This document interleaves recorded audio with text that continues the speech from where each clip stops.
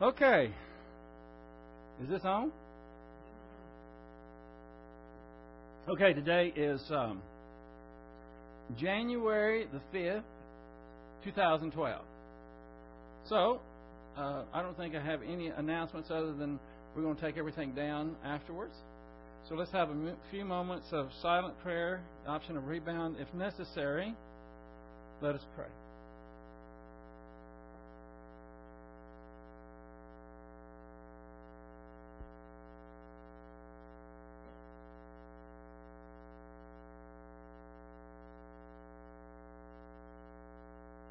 Heavenly Father, we thank you for this time that we can come and learn your word.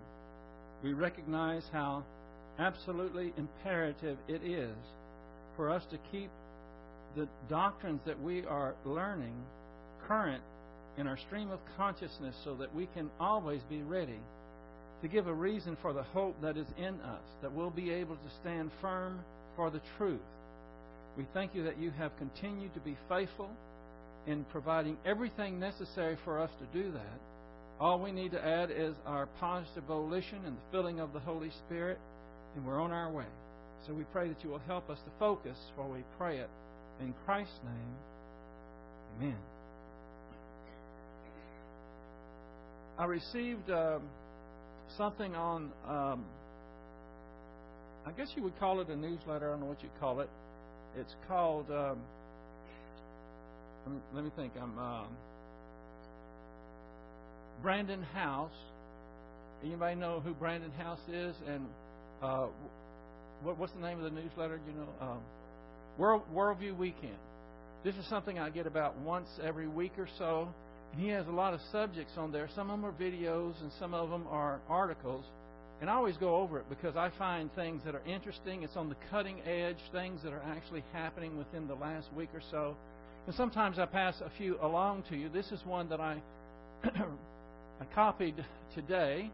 It's by Dr. David Noble. Anybody ever recognize him? He is a theologian. I've seen him several times at the Schaefer Conference at West Houston Bible Church in Houston. The last one I went to, it was very informative, but it was nearly like he was a comedian. I mean, we were laughing so hard. He's a wonderful teacher. He's published a number of books. Most of the time they have to do with a worldview. What is your worldview and things of that sort. This one has to do with homosexuals, and it's the title of this. I only got 2 paragraphs and then a short poem. The title is Sodomites International by David A. Noble. He says, listen to one homosexual hero of the left. This is a quote that this person gives. Your God of Leviticus and of the whole Bible is clearly a sinful, homophobic sinner. He should repent of his sinful homophobia. He should atone for that sin, and he should seek forgiveness for the pain and suffering which his sinful homophobia has needlessly inflicted upon gay people for the past 4,000 years. End of quote. Now, these words were spoken by Franklin E. Kameny, that's Kameny, who on June 29, 2009, was given the Theodore Roosevelt Award by our President in the White House, his office's highest honor. The reference for this is found in Michael L. Brown's, quote, A Queer Thing Happened to America, page 601. If our President and his hirelings get their way, children around the world will be reading the poem. I'm about to read some of the poem. It's called, Here at School, the Slant is Gay. That's the name of the poem. It is found in A Queer Thing Happened to America by Michael L. Brown, page 86. Here is an excerpt. Now, no moaning or groaning. Just try to take this in without getting nauseated. Little Johnny went to school. There he learned a brand new rule. No longer could the boys be boys or have their special trucks and toys. Only 6, so young and tender, it's time for him to unlearn gender and break the binding two-sex mold, that hurtful thinking that's so old. Parents at home can have their say, but here at school, the slant is gay. In other words, to make this clear, there's nothing wrong with being queer. Having two moms is mighty fine. To disagree is out of line. We'll disconnect the family and smash religious bigotry and keep the church out of the state by saying faith is really hate. So, little ones, it's time to learn about famous queers, each one in turn. Lesbian greats, long neglected, well-known gays just now detected. Some perhaps were man-boy lovers. We'll keep that stuff under the covers. And through the years, as Johnny grows, he will learn that anything goes. With Bill, who's trans, and Joe, who's bi, and Sue, who thinks that she's a guy. A queer new system rules the day, since here at school, the slant is gay. Now, that is a guy that has heralded what that was this person that was given the Theodore Roosevelt Award by our president. This is what unvarnished agenda that gays have for our schools. So I thought that was interesting. These are the people that occupy places of high office. They have power. It's only going to be the grace of God and believers standing up for what is right, what is righteous, and not caving in to political correctness that will stem the tide of this type of garbage just really permeating our schools. And only time will tell what will happen. Okay, let's get to our knitting now here. We are in getting the gospel right. And I'm just going to plunge right in on where we left off last time, which is Titus chapter 1, verse 10 through 16. I'm impressed more and more with what we're studying because I just don't see people addressing these issues, and it's needed. This teaching is desperately needed, and it just seems like not many people are getting it. The part of getting the gospel right that we're undertaking now is faith alone. There's a lot of attacks on faith alone, so this is going to be a fairly long portion of our getting the gospel right. If you'll turn to Titus chapter 1, verse 10 through 16.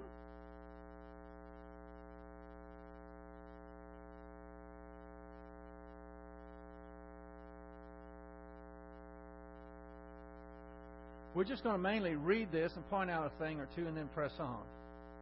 I'll put it up here on the board if you want to see it up here. Titus 1:10.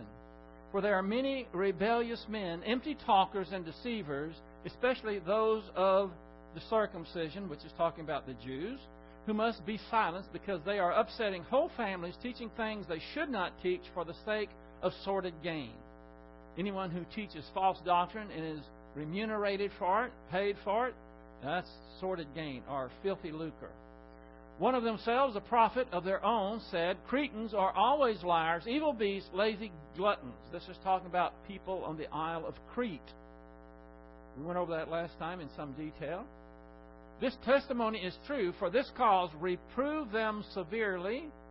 You might underline the them. We're going to see that the them is not referring to false teachers. Unbelievers, but believers. It says, reprove them severely that they may be sound in the faith, not paying attention to Jewish myths and commandments of men who turn away from the truth. I submit to you that it's only believers who are going to be reproved, and that they are not going to pay attention to commandments of men and who can turn away from the truth. so that they can be sound in faith. Ever seen an unbeliever that the Bible instructs to be sound in faith? That's pretty ludicrous, isn't it? This is talking about believers. Verse 15, to the pure all things are pure, but to those who are defiled and unbelieving, nothing is pure, but both their mind and their conscience are defiled. They profess to know God.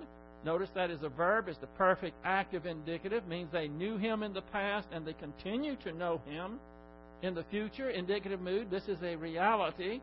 It's not a subjunctive mood, which means it's only a potential. It is reality. But their deeds, by their deeds, they deny Him, being detestable, disobedient, and worthless for any good deed. All of these adjectives tend to make most people think this is talking about unbelievers because they do not understand what the real issue is after salvation. You either grow or you die, is essentially what's going to happen. And they don't understand that. If you're not growing, then you are going to be consumed by the matiotes, which is the word for the vacuum that forms in your soul when it's not feeding on doctrine, and you will wind up being detestable, disobedient, worthless for any good deed. You'll be defiled, unbelieving. What did we see up here? Rebellious men, empty talkers, deceivers. This is all referring to believers who are not growing.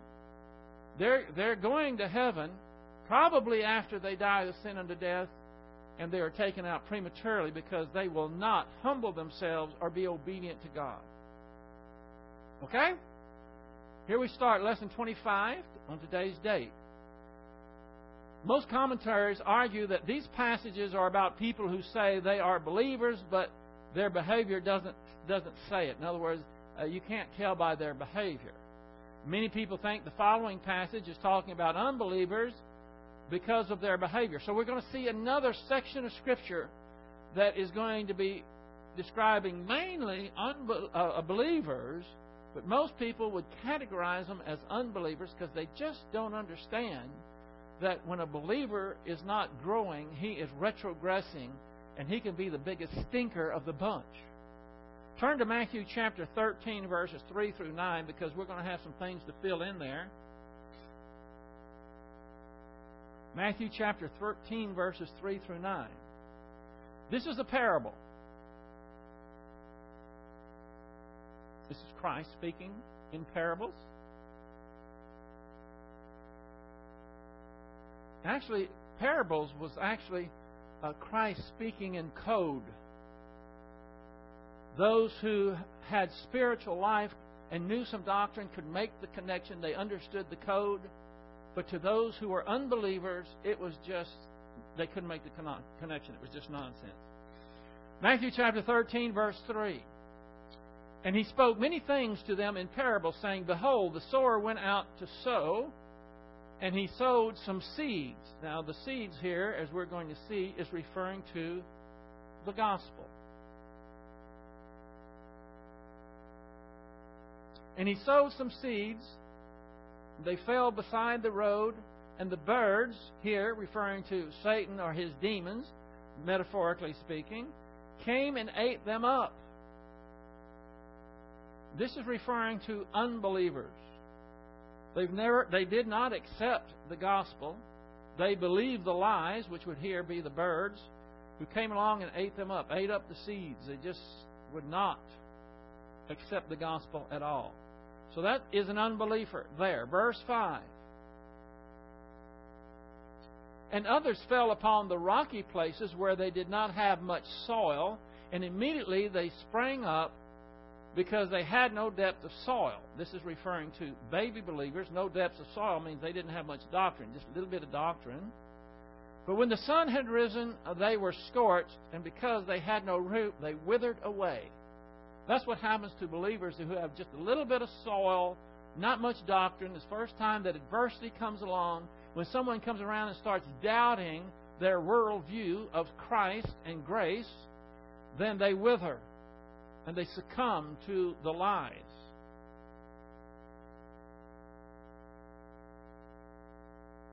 Now verse 7. And others fell among the thorns. This is talking about the other seeds. This is mean doctrine that's going in now.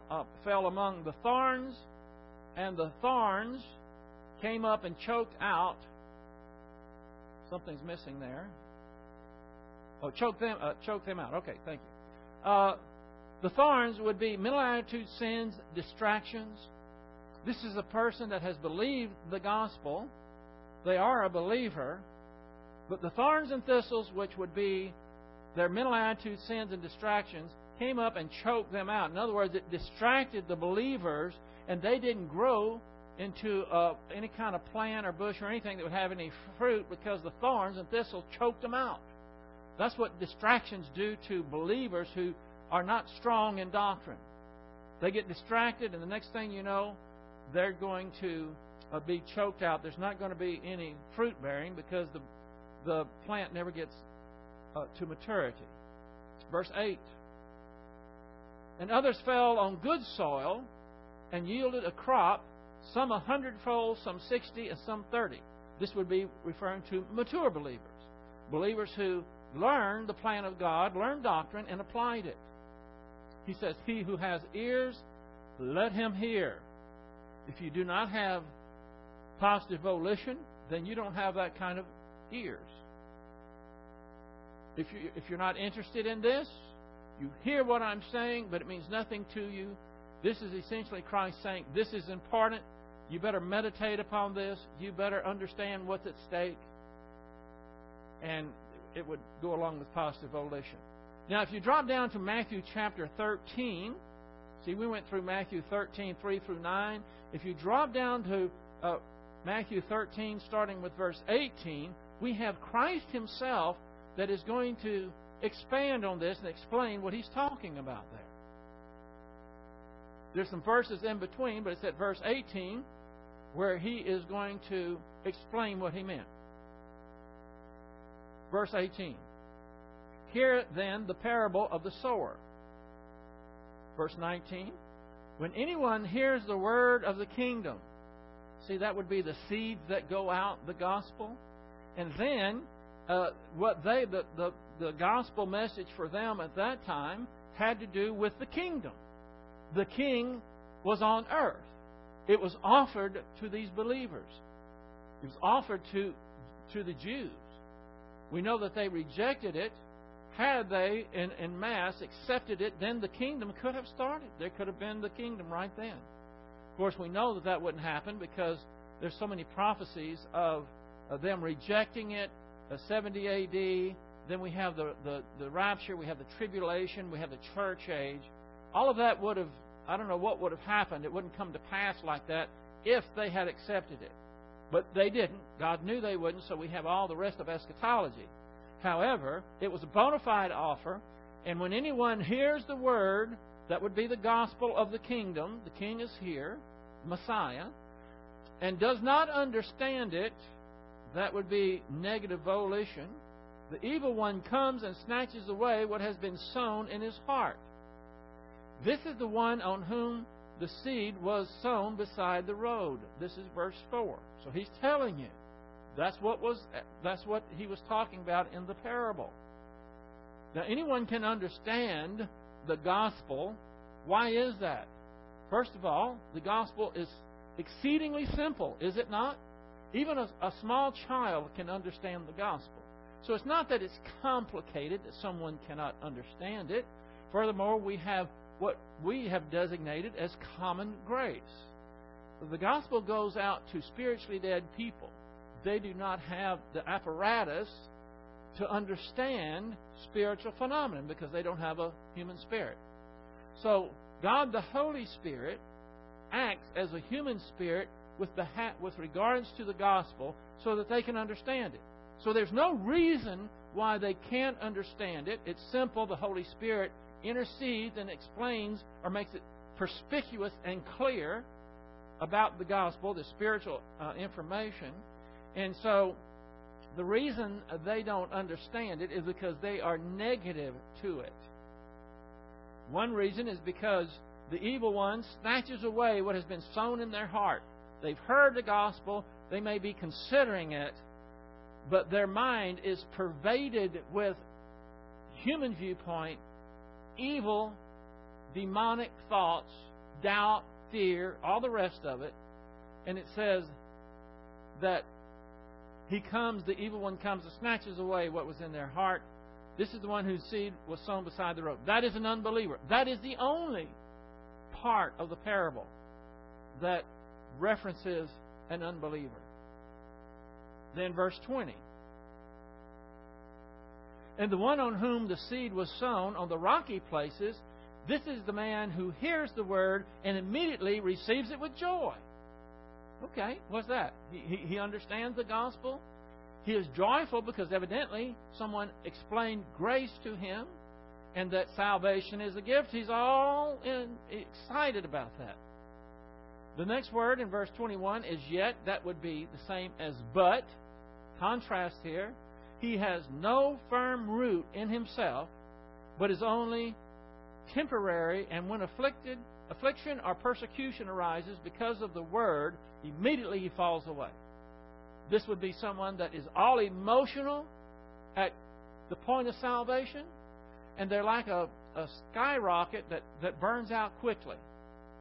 And our time on earth as believers, whether we're going to be experientially sanctified, it's not a sprint, is it? It is a long-distance race we have to endure. Well, this guy burns out very quickly. It's only temporary. Because what does it say? He has no firm root in himself. He has no doctrine to support him. Now, this can be for many reasons. It could be that the main reason would be that he's got negative volition. Another reason is because not many churches are teaching any doctrine in depth these days. It could be that he has friends that never extend themselves to him to encourage him and exhort him to get him to endure sound doctrine. There's many reasons why, but the fact is that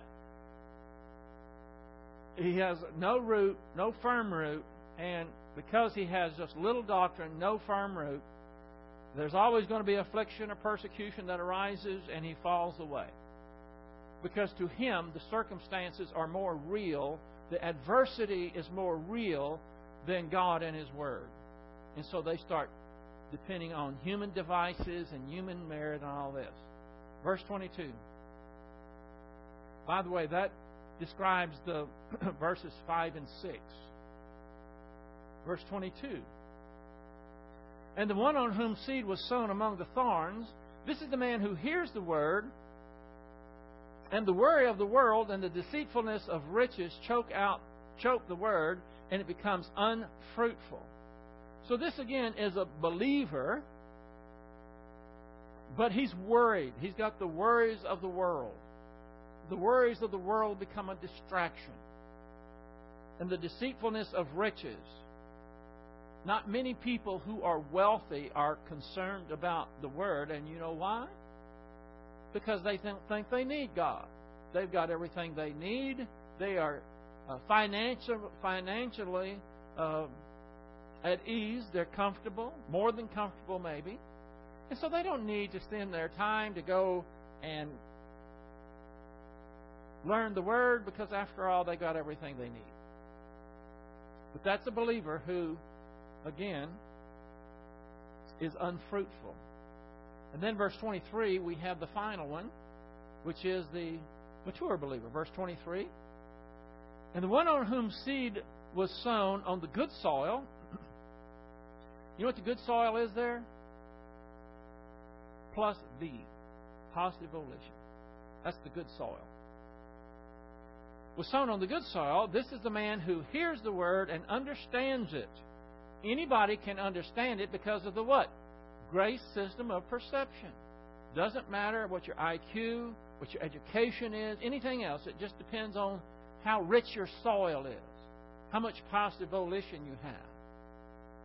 He understands it, who indeed bears fruit and brings forth some 100-fold, some 60, and some 30. See, everybody does not bring forth the same amount of fruit. But the thing is, an immature plant does not bear fruit, does it?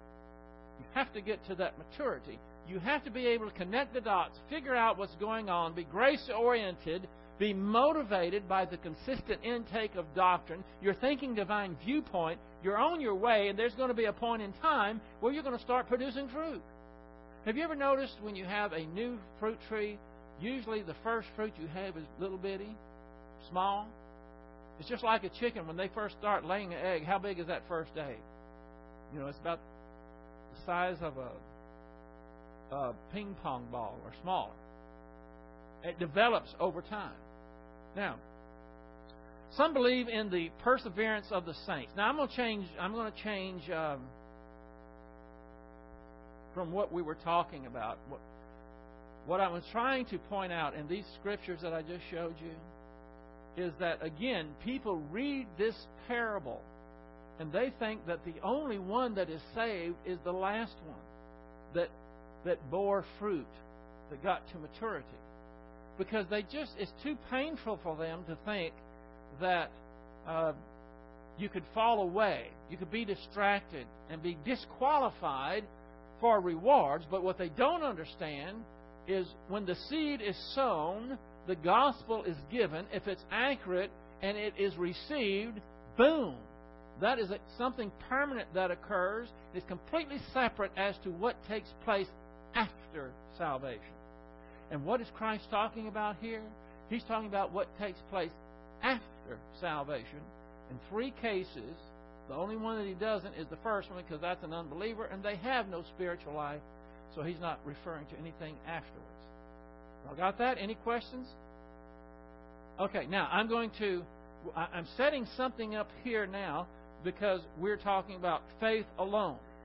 Now, there are people who would allege that you can tell whether a person is truly saved by their behavior.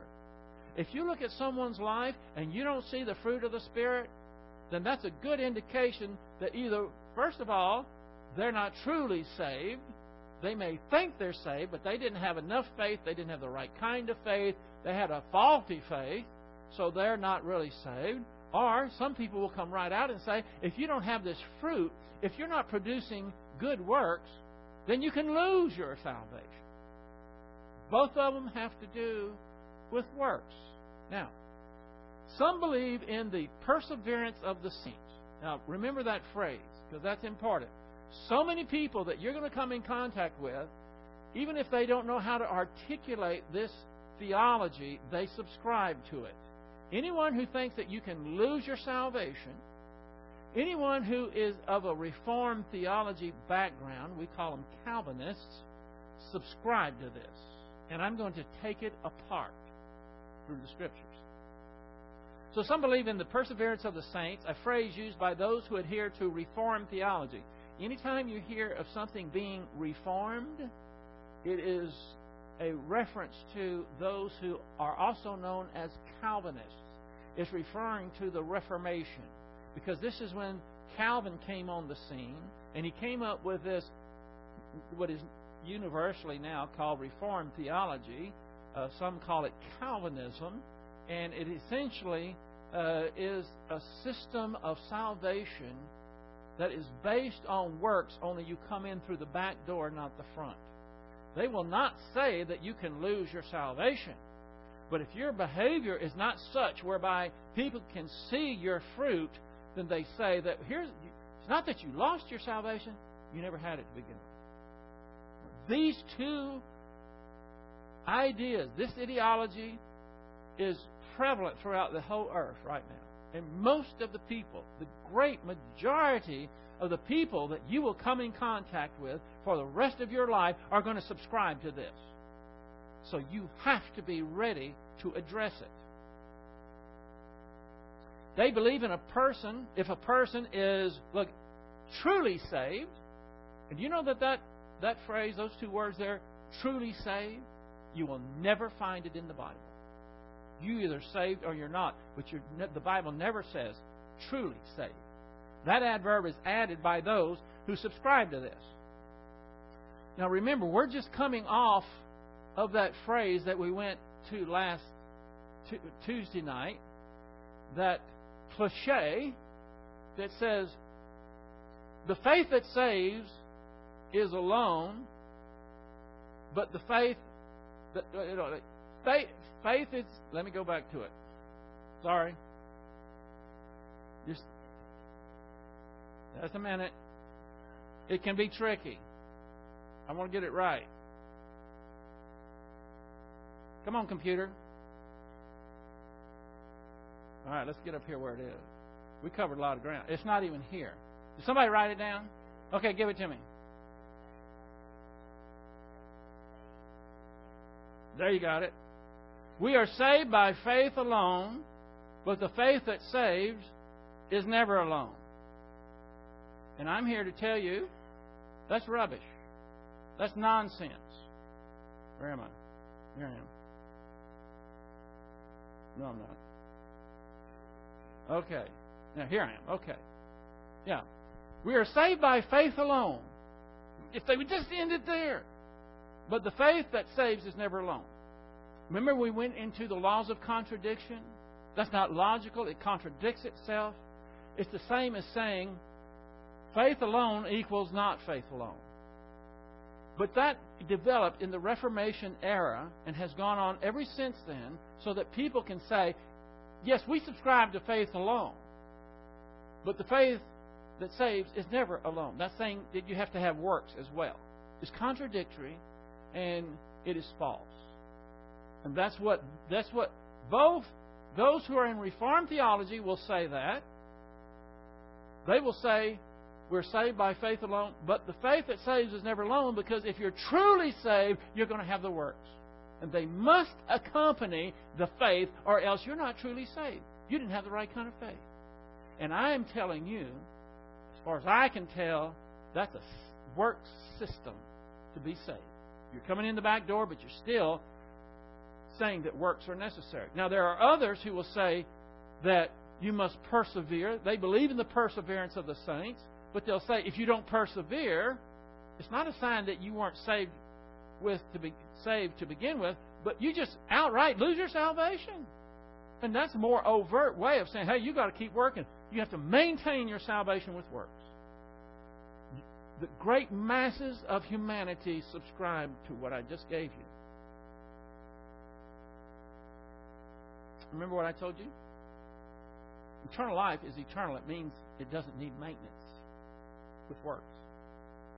So they believe if a person is truly saved, he will persevere in good works, and if he doesn't persevere, he isn't truly saved. The same ideology is embraced by the Church of Christ and others who believe eternal salvation can be lost if one fails to persevere. Not only, they'll say, oh yes, you're saved by grace. No merit involved. And I don't know if they would say that you have imputed eternal life and God's righteousness. I don't know if they go that far to say that. But if they did, they would have to say, well, it can be revoked. If you don't have enough works, if you're not producing, you're out. You've lost your salvation, you're going to hell. Boy, am I glad that we don't believe that way. The difference between the two is that the Calvinist thinks if a believer fails to persevere, he never was really saved to begin with, whereas the Church of Christ says a believer who does not persevere can lose his salvation, but you still wind up at the same place, don't you? Either way, you're going to wind up in hell if you don't have the perseverance to continue to produce good works. If being born again guarantees that we'll produce good works, then all the commands and exhortations to produce them would be unnecessary, right? If it's automatic that if when we believe in Jesus Christ and we have the right kind of faith and we're truly saved, then the tenets of Reformed theology, the P in TULIP that will resonate with some of you, is perseverance of the saints, and it means that you will persevere to the end. To the end of what? To the end of your life. You will do good works. That's part of their ideology. And the only one that's worse than that is the L in TULIP, and that's limited atonement. But that is their Achilles heel. First of all, can anyone here or anyone anywhere be able to say dogmatically that they're 100% certain that they're going to persevere in good works for the rest of their life? Can anybody say that? They can say it, but how believable is it?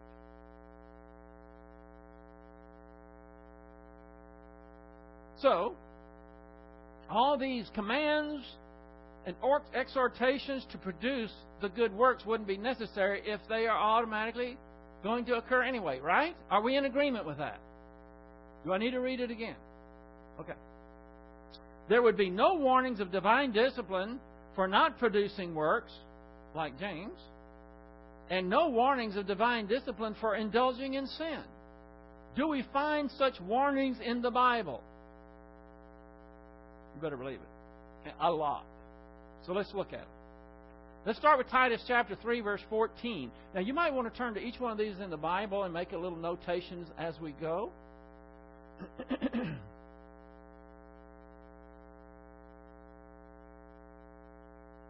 Titus 3:14.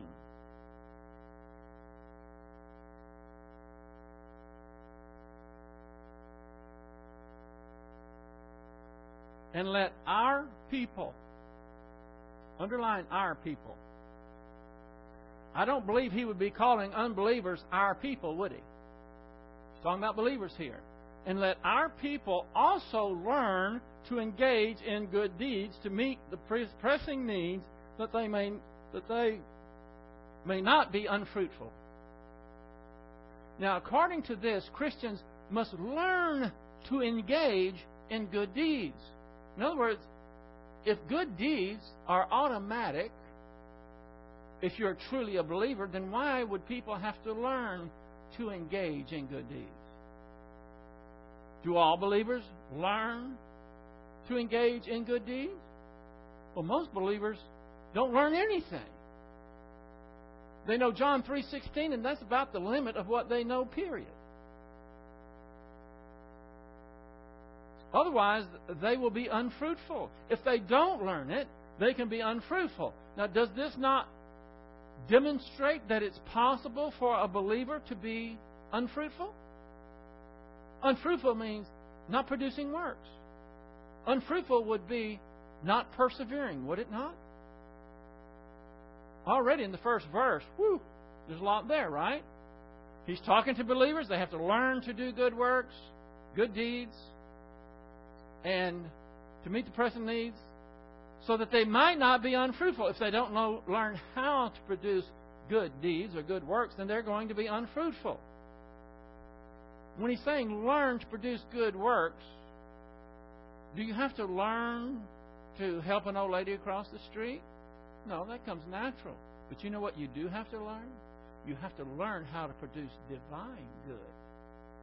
You ask an unbeliever, what's the difference between human good and divine good? And he's going to look at you like you've got 3 eyeballs. He doesn't know what you're talking about. It has to be learned, doesn't it? Doctrine built on doctrine. Let's go to 2 Peter 1, 8 and 9. 2 Peter 1, 8 through 9.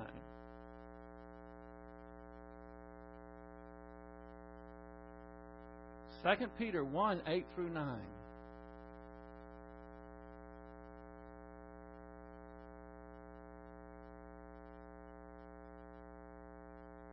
Again, we have Peter talking to believers. 2 Peter 1:8. For if these qualities are yours and are increasing, they render you neither useless nor unfruitful in the true knowledge of our Lord Jesus Christ. Now, what do we learn from that already? If you're not increasing, if the qualities that he had mentioned are not increasing, then you will be useless and unfruitful. Right? Can't we deduce that from this? The negative is true if the positive is true. In other words, for if these qualities are yours and are increasing, then you can be assured that you're not going to be unfruitful. But if they're not yours and they're not increasing, then you will be rendered useless and unfruitful in the true knowledge of our Lord Jesus Christ. Is that not true? This is saying that you can be useless and unfruitful as a believer. Then he goes on to say, for he who lacks these qualities, and by the way, the word lacks there is a verb. It's the present active indicative. It means you continue to lack these things. You are not producing them. You're not producing the action. And indicative mood is reality. For he who lacks these qualities is blind or short-sighted, having forgotten the purification from his former sins. So evidently he's a believer because he's had purification from his former sins. When did that take place? Well, it either took place when he believed in Christ or when he rebounded, when he acknowledged his sins. So Christians can be useless, unfruitful, blind, and short-sighted. Now, I don't think any of those are descriptive of someone who is persevering. Do you? Here's the next one. Well, we go to Romans 6, and we just have a field day here. Romans chapter 6. We'll start with verse 1 and 2. Romans 6, 1 and 2. What shall we say then? He's summing up what he had given in Romans chapter 5. Now, do you know what Romans chapter 5 is all about? It's comparing Satan and his act of disobedience, Adam and his act of disobedience with Christ and his act of obedience. It's describing what happened when Adam sinned as opposed to what happened when Christ was obedient, sinless. Exact opposites. Goes back and forth. So he says, what shall we say then? Are we to continue in sin that grace may increase? Now this continue here is a verb, and it's the present active subjunctive. That means, are we to continue to sin, but it's only a potential? It depends upon you and your volition, how much doctrine you have. Are we to continue in sin that grace might increase? That already presupposes that a person can continue, a believer can continue in sin. And then he says, may it never be. Now this is a verb. It's AMO. I think this is the first time I ever gave that code. You know, I'm giving you code here for the. This is the aorist middle optative. We're giving you the tense, voice, and mood here. Aorist tense means in a point of time.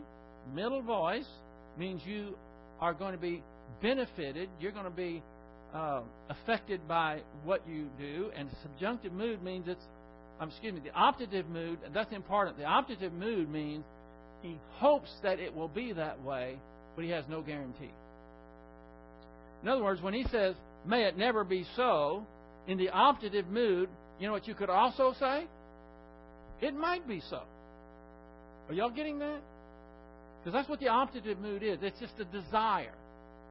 It's a hope that it will never be so. What won't be so? That you will continue to sin so that grace may increase.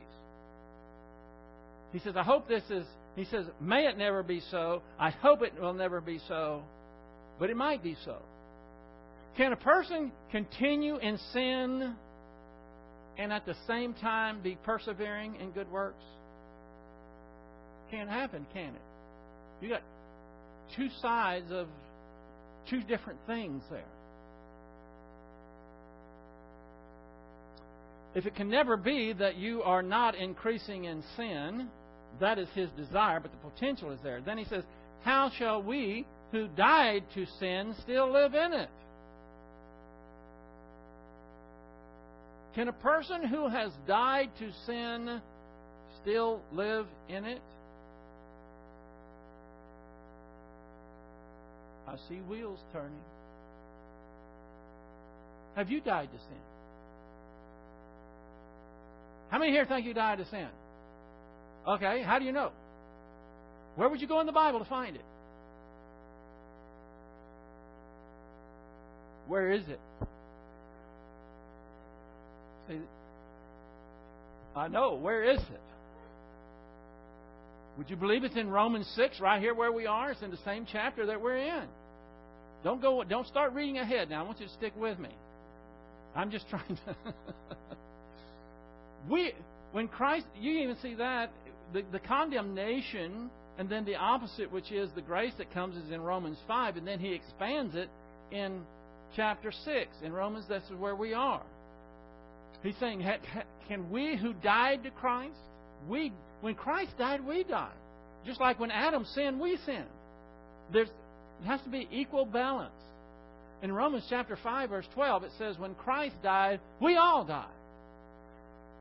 And when Christ was crucified, we too were crucified. We weren't there when Adam was there. We weren't there when Christ died. It's called retroactive. I don't want to get into all that right now. I probably shouldn't have got into it, but I'm just trying to. Romans 6 is where all that is. Now, Romans chapter 6, verse 4. So we too might, I'm just taking the pertinent part of the verse here. So we too might walk in newness of life. He's talking about believers here. And when he says might walk, this is the aorist active subjunctive. That means it's a potential, but it's not a reality. If the perseverance of the saints was a true doctrine, this would not be a subjunctive, it would be an indicative mood. It would be the mood of reality. You understand that? He wouldn't be saying, so we too might walk in newness of life. He would be saying, we for damn sure are going to continue to walk in newness of life. If the perseverance of the faith, perseverance of the saints is a true doctrine, you understand? This would not be a subjunctive. It wouldn't be a potential. It would be a reality. You see that it's not. Even in the English you can see that. So that we too might walk in newness of life. This is only a potential. And if it's only a potential, what does it mean? It means there are believers who are not going to walk in the newness of life. They're going to live like they always live. They're going to have the same bad habits. They're not going to have any spiritual dimension to their lives. Oh, they're saved. They are not persevering. And what I'm telling you is the persevering has nothing to do with eternal salvation. It has everything to do with post-salvation living. And that's what this is talking about. Romans 6:6. That we should no longer be slaves to sin. Now, no longer be is an infinitive. And it's a present active. Now, an infinitive doesn't have a mood, so you can't say that it's indicative or subjunctive or anything like that. But we do know one thing. What? It's present tense. So this could be translated this way, probably should be, that we should no longer keep on being slaves to sin. He is exhorting them. We should walk in newness of life. We should no longer be slaves to sin, continue to be slaves to sin. And what is this? This is a possibility. It is a possibility for a believer to continue to be a slave to sin. And I know that you know believers who fit that description. Does that mean they're not believers? Does it mean that they had a false faith? Does it mean they're in danger of losing their salvation? Of course not. Romans 6:12. Are y'all turning to these and putting these little notes? You're not going to remember them.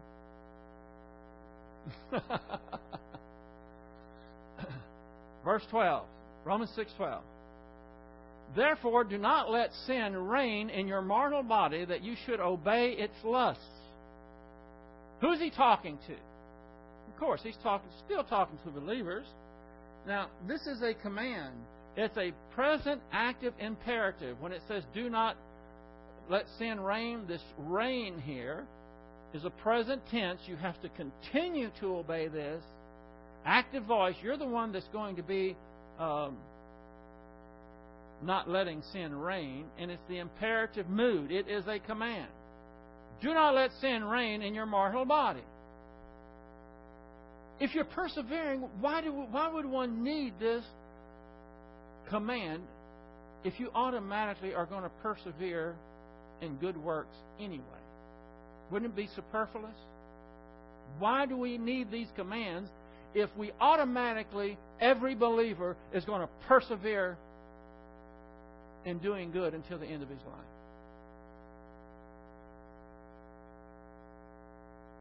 So that sin will not reign in your mortal body, that you should obey. Now here's an infinitive. Again, that's a present active. It should be so that you should keep on obeying its lusts. The sin nature's lust. Sin can keep on reigning in a believer's life, can't it? And if sin is reigning in a believer's life, then he is not persevering, is he? Right?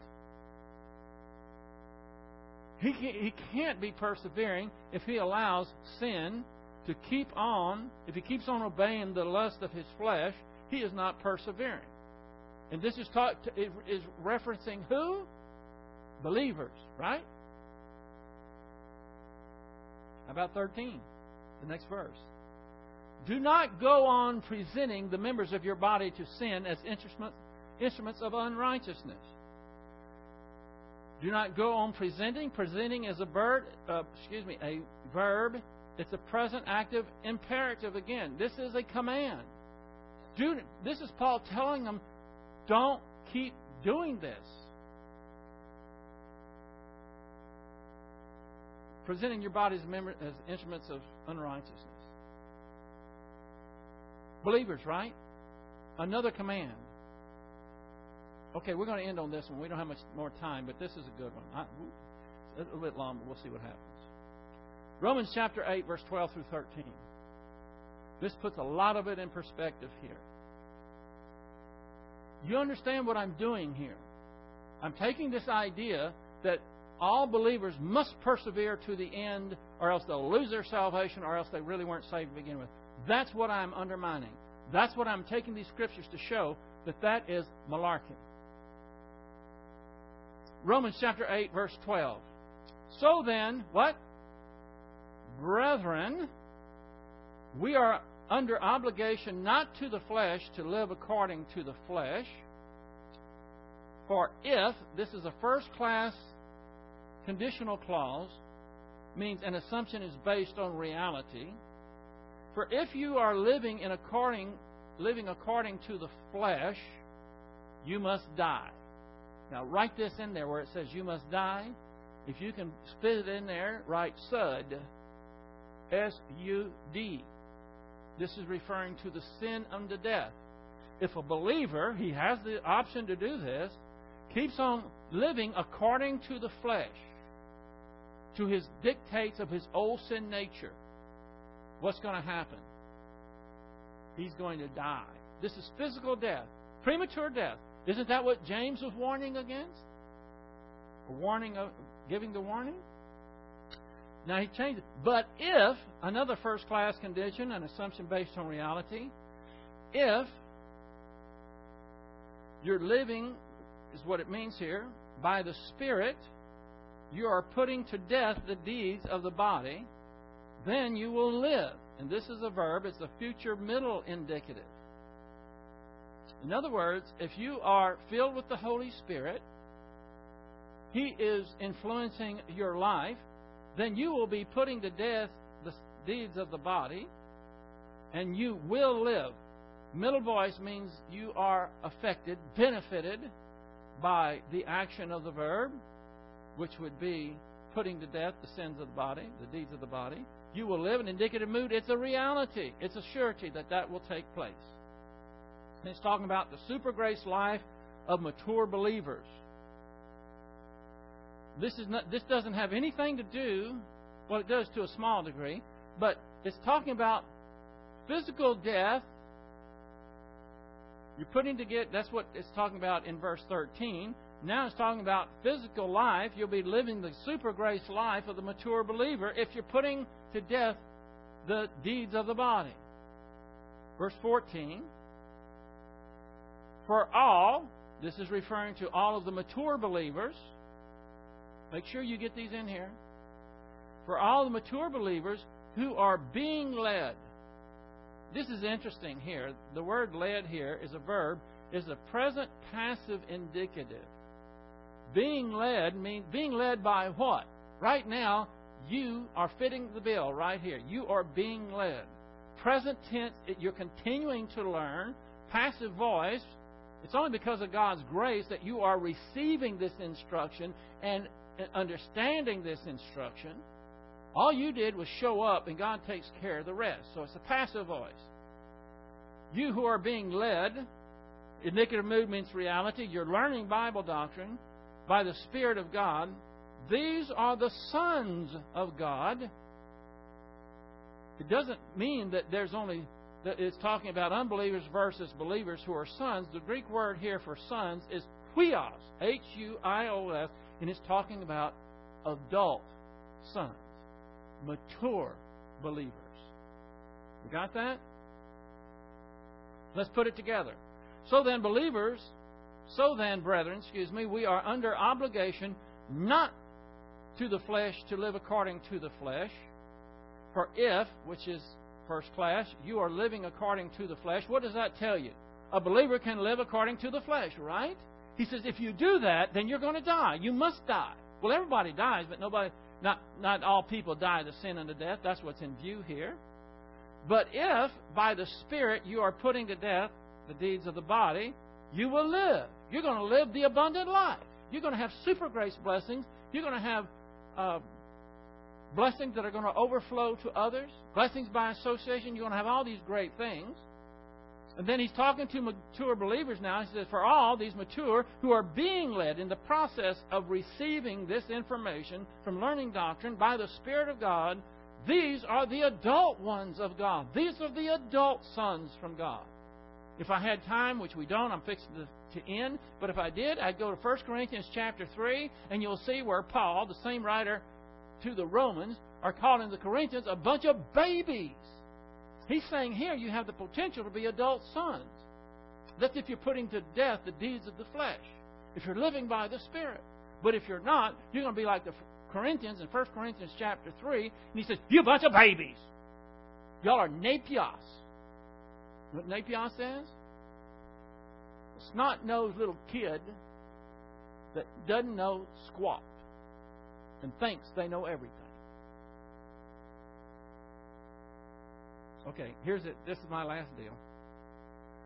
Evidently, believers are able to live according to the flesh under the influence of their old sin nature to the point where they are in danger of the most severe divine discipline, which can be a premature physical death. That's what James was warning of. Remember? We just came out of James. There would be no such thing as the sin unto death if all true believers automatically persevered in good works. Would there? Huh? We'll draw a line there.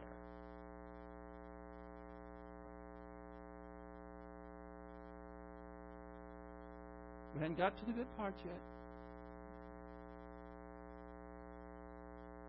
I think all this is good. You know what I told Carrie today? She wasn't feeling too well, and I'm bouncing off the walls. Oh man, I'm like this. Well, what's the matter? I said, I just love to get in the Word and be able to refute all this crap. I mean, all this false doctrine. All this non-grace thinking.